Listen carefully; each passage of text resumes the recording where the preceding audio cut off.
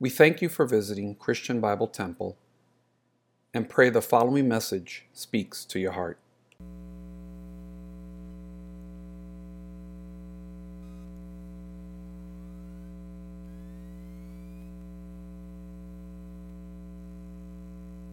Come forward. People are afraid of the pulpit.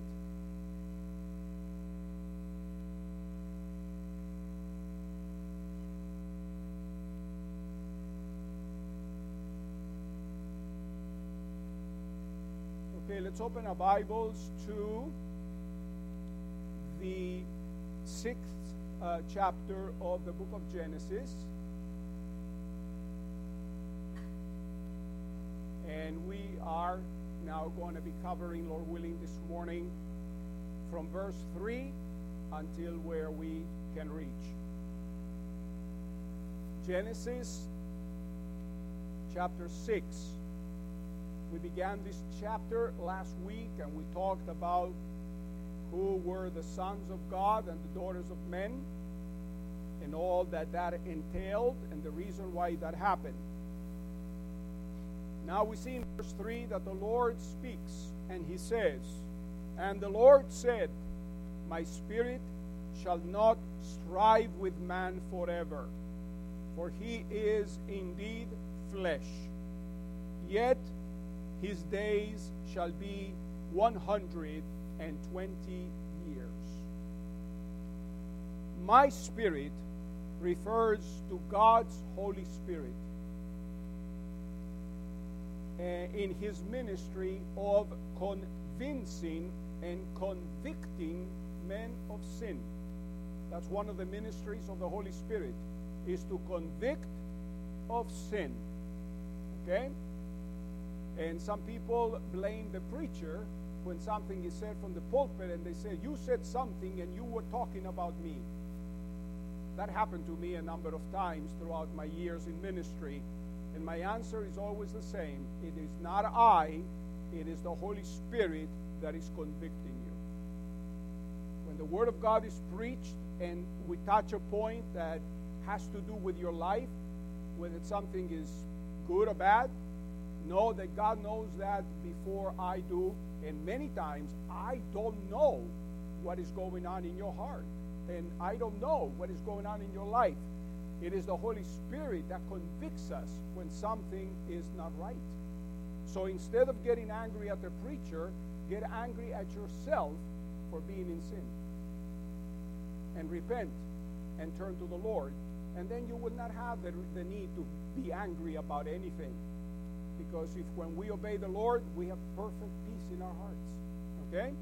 So here we see that this is the Holy Spirit convicting. And the Lord Jesus Christ, at the Last Supper, after the Last Supper, when they are speaking in the Garden of Gethsemane, in John 16:8, he told the disciples that one of the ministries that the Holy Spirit would come, the Comforter, and that he will be convicting men of sin. That's one of the ministries of the Holy Spirit.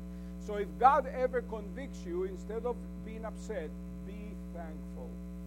Because that's the radar, the red lights that go on to help you realize that something is amiss in your life. Something is not right. Now, in our text here, we see that as man degenerated morally and spiritually, especially after the devilish takeover just described in the first two verses, he became so corrupt as to be beyond hope of redemption. Okay? God knows the end from the beginning. And the Lord is patient, long-suffering, loving, and everything. But there comes a point, if man refuses to repent, that there's no remedy. Okay? Man had completely resisted the Spirit's witness. So that God saw it. It was hopeless for him to strive with man anymore. Only God knows when he must stop dealing with man in a certain issue. Okay? We don't know that, but he does. And therefore, God decided to put an end to this condition of things.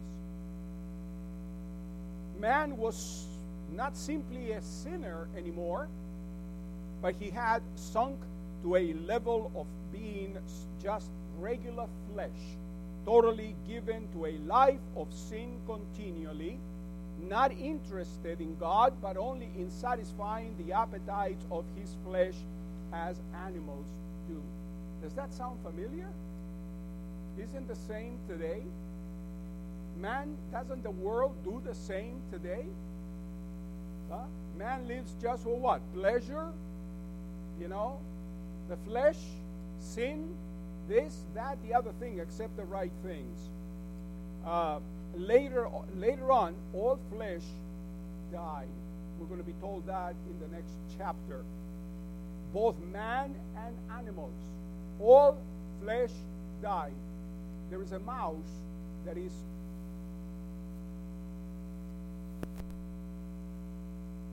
the word striving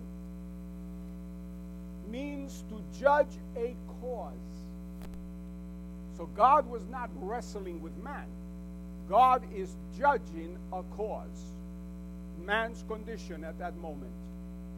God does not bring his judgment immediately, though. He shows his grace by giving man time to repent. Do you think that 120 years was enough time for man to repent?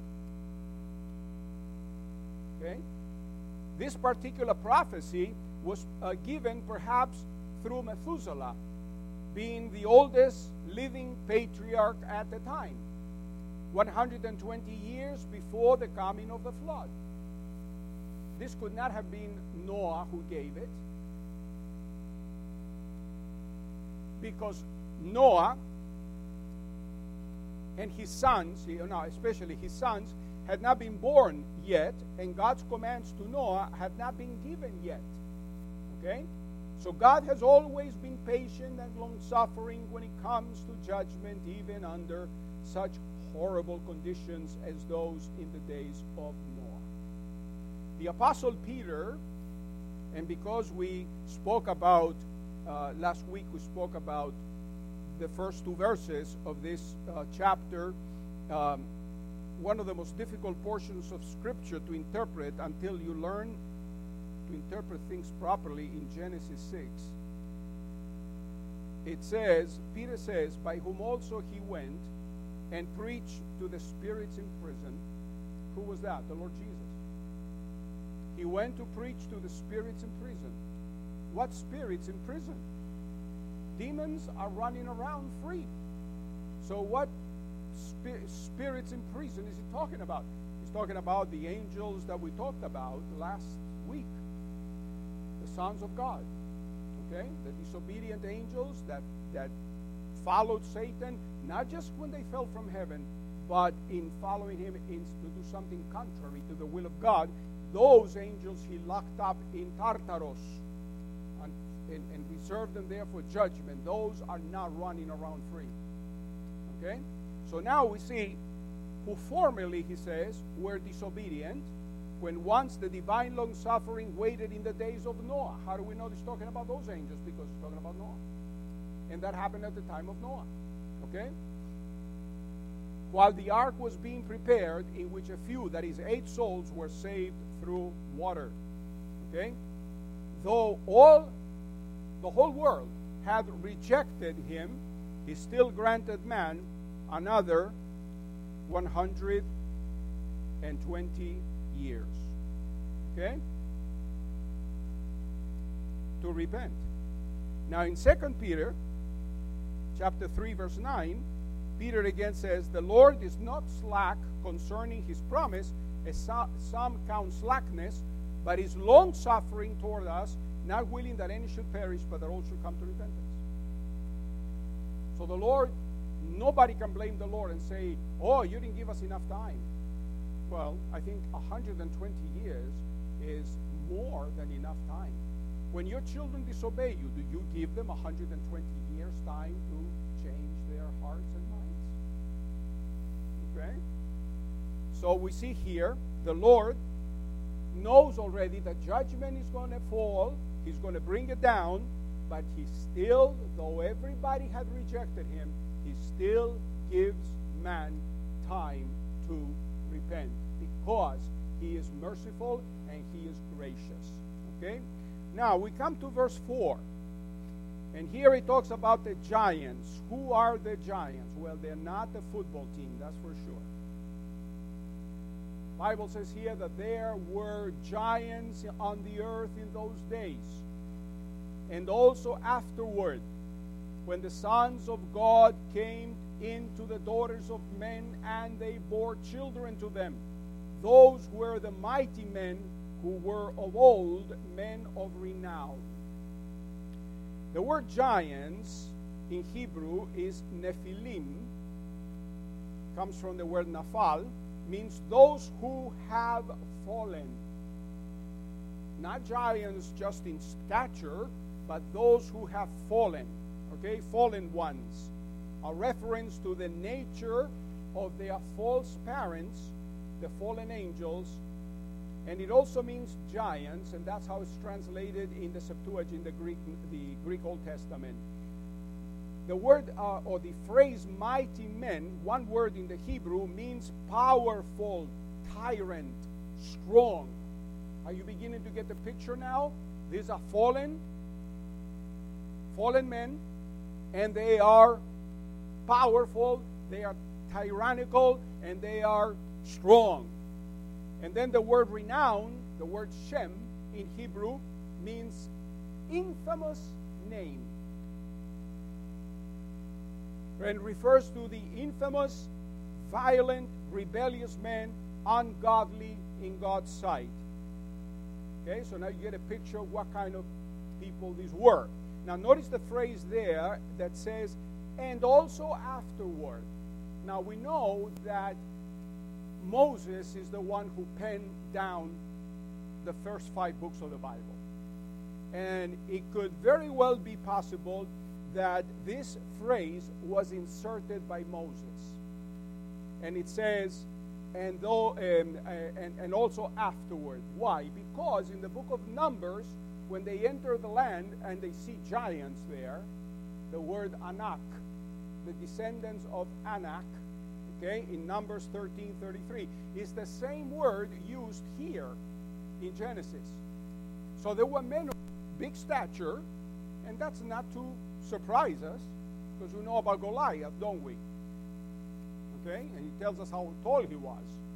And we know that even today, there is a tribe in Africa called the Watusi in southern Africa, and they are the tallest people on earth.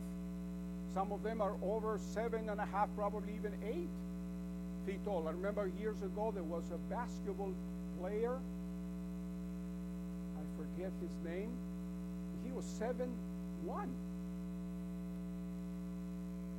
I know, but back then, okay, he was 7'1". And I was watching the game with my uncle who loved sports, and he says, look at the size of that man. The coach was talking to him, okay, and he was like this, and the coach came to him after here, okay, and he was like this. He was huge, okay? So is it impossible? No, okay? So, common? No, but possible. So we see here that we know the kind of people they were, describing from the Hebrew the kind of people they were.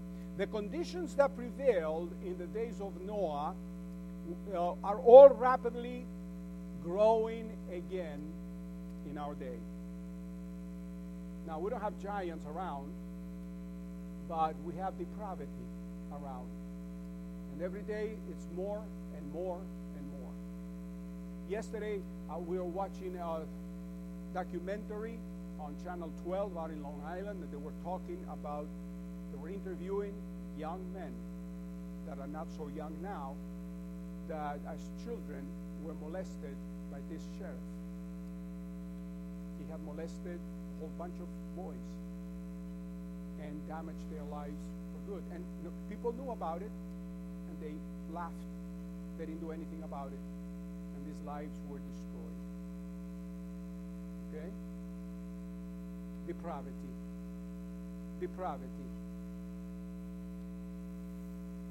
There is good reason to believe that these present times that we are living in are those which immediately precede the return of the Lord Jesus Christ. The Lord himself warned about this.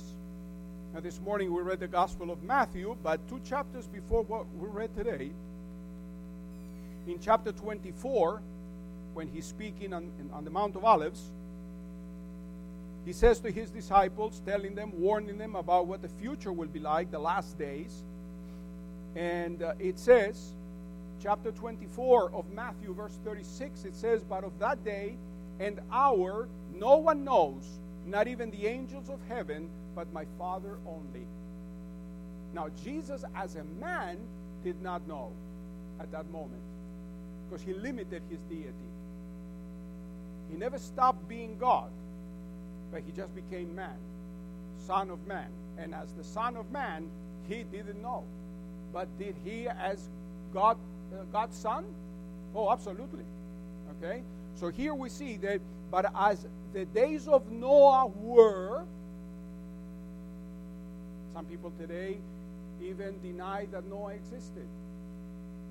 The ark and all that. The Lord believed in Noah. He's the one who spoke to Noah. The Lord believed in Adam. He's the one who created Adam and spoke to Adam. Okay? The Lord believed in Jonah. And here we see, he says, "But as in the days of Noah, as the days of Noah were, so also will the coming of the Son of Man be. For as in the days before the flood, they were eating and drinking, marrying and giving in marriage, until the day that Noah entered the ark, and did not know until the flood came and took them all away, so also will the coming of the Son of Man be." Everybody was mocking Noah while he was building the ark. We're going to talk about that when we get to that point. But where did everybody run when the flood came? When the water began coming down. Today, it was the closest thing I ever seen to the flood. Okay? Coming here from Long Island. Boy, my goodness. But you know what? I had to put my flashers on. And other cars also, because everybody had to slow down. It was coming down in buckets. Okay? Now imagine what it must have been like in those days, because the Bible tells us that all the vaults of heaven were open. It was not just rain coming down. It was Niagara Falls all over the place. Right? Nobody believed it. And the Lord had Noah build it on land, not even close to an ocean, because we don't even know if the oceans existed at the time. At least not the way they are now. So they were laughing because it had never rained either. But Noah believed, and he built the ark. Why? Because he believed. Your works prove what you believe. You can talk with your mouth and say, "Oh, I believe this, I believe that," da, da, da, and you don't live your life like that. You don't believe it. Noah condemned the world, the Bible says, because he believed God, and his works proved it, because he began working building the ark. And he endured for 120 years the mocking of the ungodly. But boy, when the flood came, after the Lord, the Bible says the Lord closed the door. Once the Lord closes a door, no man can open it. Where did everybody run to when water began to come down? Everybody ran to the ark. Okay? So we see here, now finally, in verse 5 through 7, the judgment of God is pronounced. God never brings judgment without warning. Without warning. All right? Then, this says there, verse 5, Genesis 6:5, "Then the Lord saw that the wickedness of man was great in the earth, and that every intent of the thoughts of his heart was only evil continually. And the Lord was sorry that he had made man on the earth, and he was grieved in his heart. So the Lord said, I will destroy man whom I have created from the face of the earth, both man and beast, creeping thing and birds of the air, for I am sorry that I have made him. Now we see here God's observation in regards to man's condition. God sees to what point man's wickedness has reached. And thanks to Satan's doings in corrupting the whole human race, this is happening. Okay? And determines to erase man from the face of the earth. That is God. Okay? God determines to erase man from the face of the earth. It is important to note that God sees not only what man does, but what he thinks. And in Hebrews 4:13, we're told that our hearts are open, our whole being is open, naked, before the eyes of him with whom we have to do. So people, when they do something wrong, they try to hide in a closet, under a bed, or in a dark room, or in some cave, or I don't know where, but they forget that God can see even there.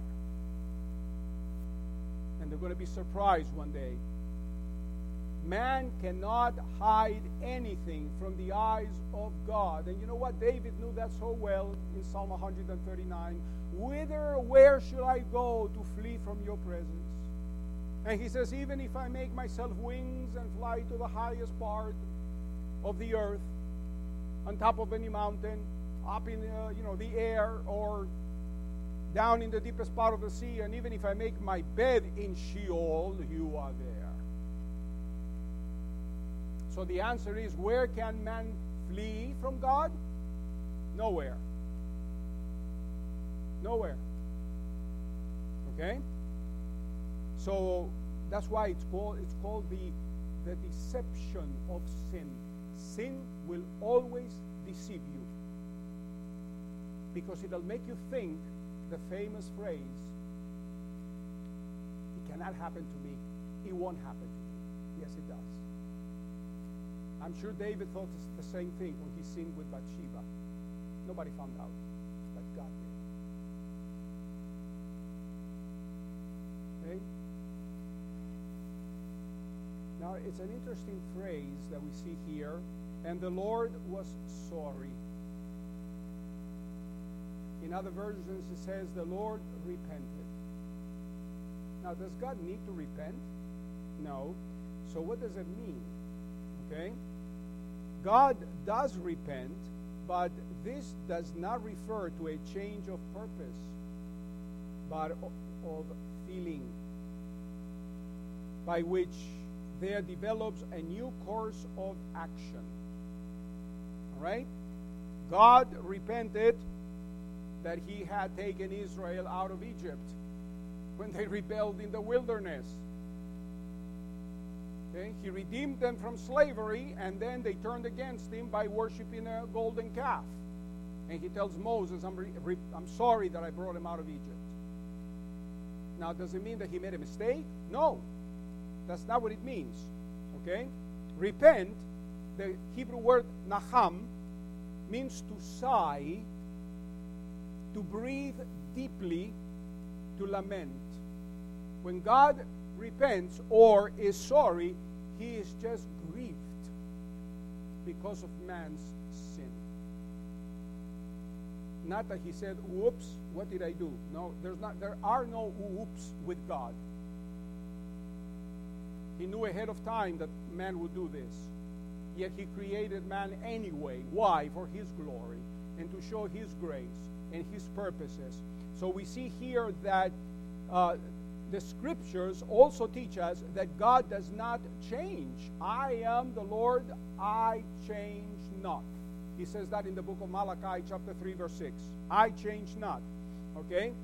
Divine repentance refers to the sadness God suffers because of man's sin. Now, you parents have children, right? And you have a child, you have a son, a daughter, or a few of them, and they do something bad. And how do you feel? Do you feel happy? No.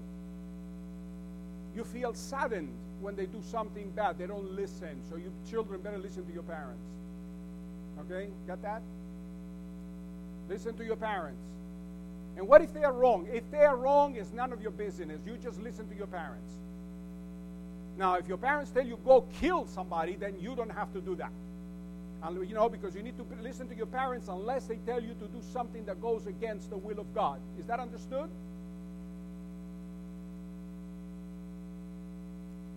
You do that, you live a long life, and you will be prosperous. That is the first commandment with promise. Oh, but you don't know my parents. No, but God does. And you know why you have the parents that you have? Because those were the kind of parents God wanted you to have, because that's what you needed. Again, God makes no mistakes. That was one of the first lessons I learned when I first got saved. I had problems with my father. All my life I had problems with my father. And the pastor at the time, in one of the first services I ever went to, he said, what's the matter with you? I said, I got problems, and I told him what the problems were. And he says, whatever your father and mother do is none of your business. Number one. Number two, you need to respect your father. But you don't know. No, you need to respect your father. Because God gave you that father, he makes no mistakes. Because that's the father you needed to have. But what if they do wrong things? And you learn what not to do.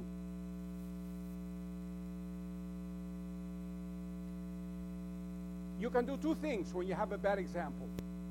Either you imitate it, or you purpose in your heart, like Daniel, that you're not going to do that. That should be an incentive for you to turn around and say, I'm not going to repeat that. I'm going to do what is right. But I'm still going to respect my father or my mother. Okay? So here we see that the Lord says, I am the self-existent one, and I change not. Divine repentance refers, again, to the sadness God suffers because of man's sin. And man in not repenting provokes God's wrath. For God hates sin, and his justice demands punishment. Don't forget one thing. Everybody loves to say, God is love. Yeah, but wait a minute. God is also holy, just, and his holiness demands payment for sin. His holiness does not allow sin to go on. Okay? It's not like God is not like us. Too many times we give up and we say, oh, do whatever you want. No, God doesn't do that. God says payday someday. He's going to judge everything that stands before him the day of judgment. I know those of you how many of you went to school? Now, how many of you went to class? Or did you just, like my father used to say, you were selling chestnuts outside? Huh? Some people went to school and they passed by the door outside and they played hooky. No. You went to school and you learned something, though these days I don't know what they're teaching, but you learned something. One of the things I learned, and I didn't go to school in this country, but since I love history, I learned a lot of things on my own. And one of the things I learned, it was President Harry Truman. And by the way, he was the president when I was born, so I'm old. And he had a sign on his desk in the White House.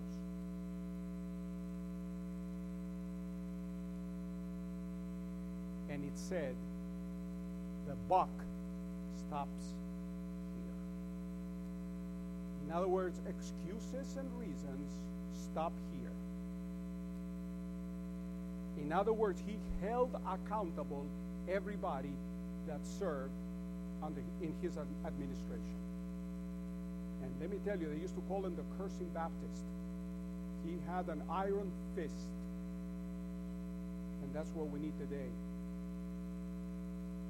Now today, we don't have the sign, the buck stops here. We have a sign that says, here we smoke cocaine. And that's the tragedy of our days.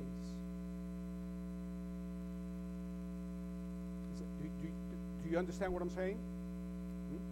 And we need all of us need to wake up. Because we are in a bad way. We're living in the days of Noah again, when you have corruption in high places. And man is interested only in doing evil, getting away with it. My sister and her husband went to see this movie that came out, The Sound of Freedom. You saw it? Okay. No, it's a tragedy what they do with the children.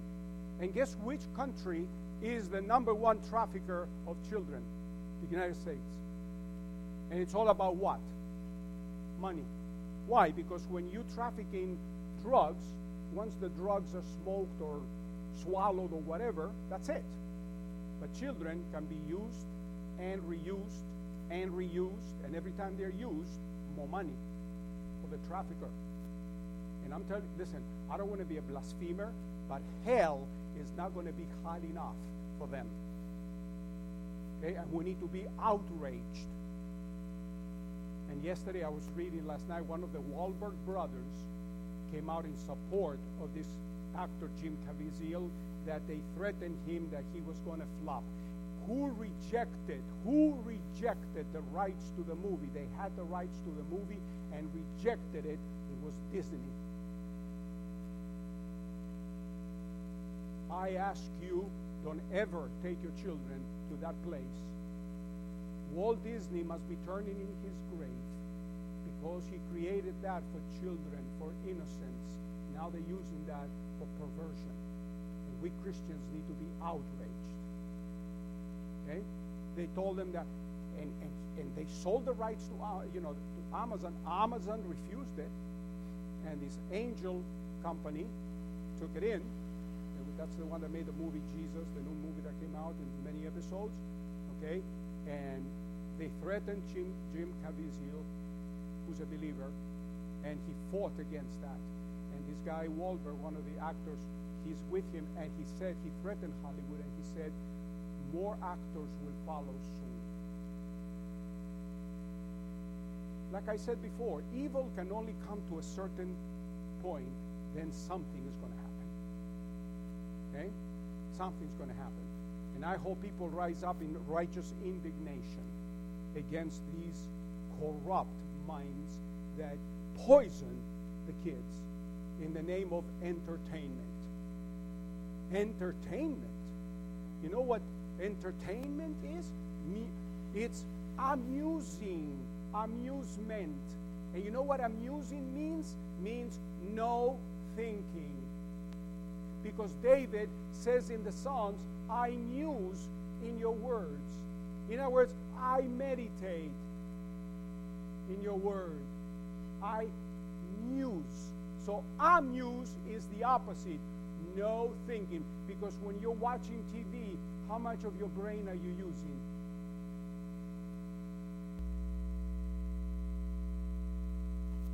Zero. Much better to read a book. Right, Ivan? Now, here we see that God's justice demands punishment. It is exactly because God does not change that he seems to repent when man changes his mind. God's attitude toward man is conditioned by man's attitude towards him. And remember this, God is never fooled. God had been patient and long-suffering toward man. But there came a point when in justice to his own holiness, he had to put an end to man's wickedness. Man's sin had become so great in the earth, the text tells us, because of the inward thoughts of his heart were only evil continually. Even though Satan and his angels are the tempters, man is still responsible for his actions. Satan can only control those who open their minds to him. These people are in rebellion against God already. Because evil filled the hearts of men, God was sorry that he had made man. In other words, he was saddened, broken-hearted, whatever you want to call it, that he had created man. And this is wickedness at its worst, to the point God had to bring such a catastrophic judgment on the world. And this is why we know the intensity of his judgment. What does it say? I will destroy man from the face of the earth. That is, I will cleanse, okay, man, the earth from man. And man whom I have created speaks of the fact that God is Lord of everything and everyone. And as such, he has the right to do what he deems best. In this case, worldwide wickedness called for a worldwide flood as a remedy for this chaotic situation. The reason for corrupt man's destruction is to preserve the woman's seed that would bruise the serpent's head. Remember Genesis 3:15? Okay. Next, we see the enumeration of the kinds of animals that would be destroyed. God had to destroy everything in man's dominion with that dominion, both man and beast. Only the fish are excluded, given to the nature of the judgment. It was a judgment by water. Fish live in water, so he did not destroy the fish. But everything else died. And it sounds like we're going to get another flood. Okay? But the thing is, listen, this is this is one of the saddest portions of Scripture. It tells us that we think that, years past things were better. In the days of Noah, they were at their worst. And you know what? Like it says in Ecclesiastes, there's nothing new under the sun. It's coming back again. And the Lord warned that in Matthew 24. It's going to be like this in the last days. So don't think things are going to get better. I don't care what politicians say. They're not going to get better. And if they get better, it's only temporarily until they get worse again. Okay? It's only a matter of time. Because the Lord one day is going to come back and put an end to all this and set up his kingdom where dwells righteousness. Amen? Father in heaven, we thank you so much for this day. We thank you for listening to this message and pray that the Word of God spoke to your heart. To listen to previous sermons, please visit us at www.cbttbc.com or anchor.fm/CBT-sermons.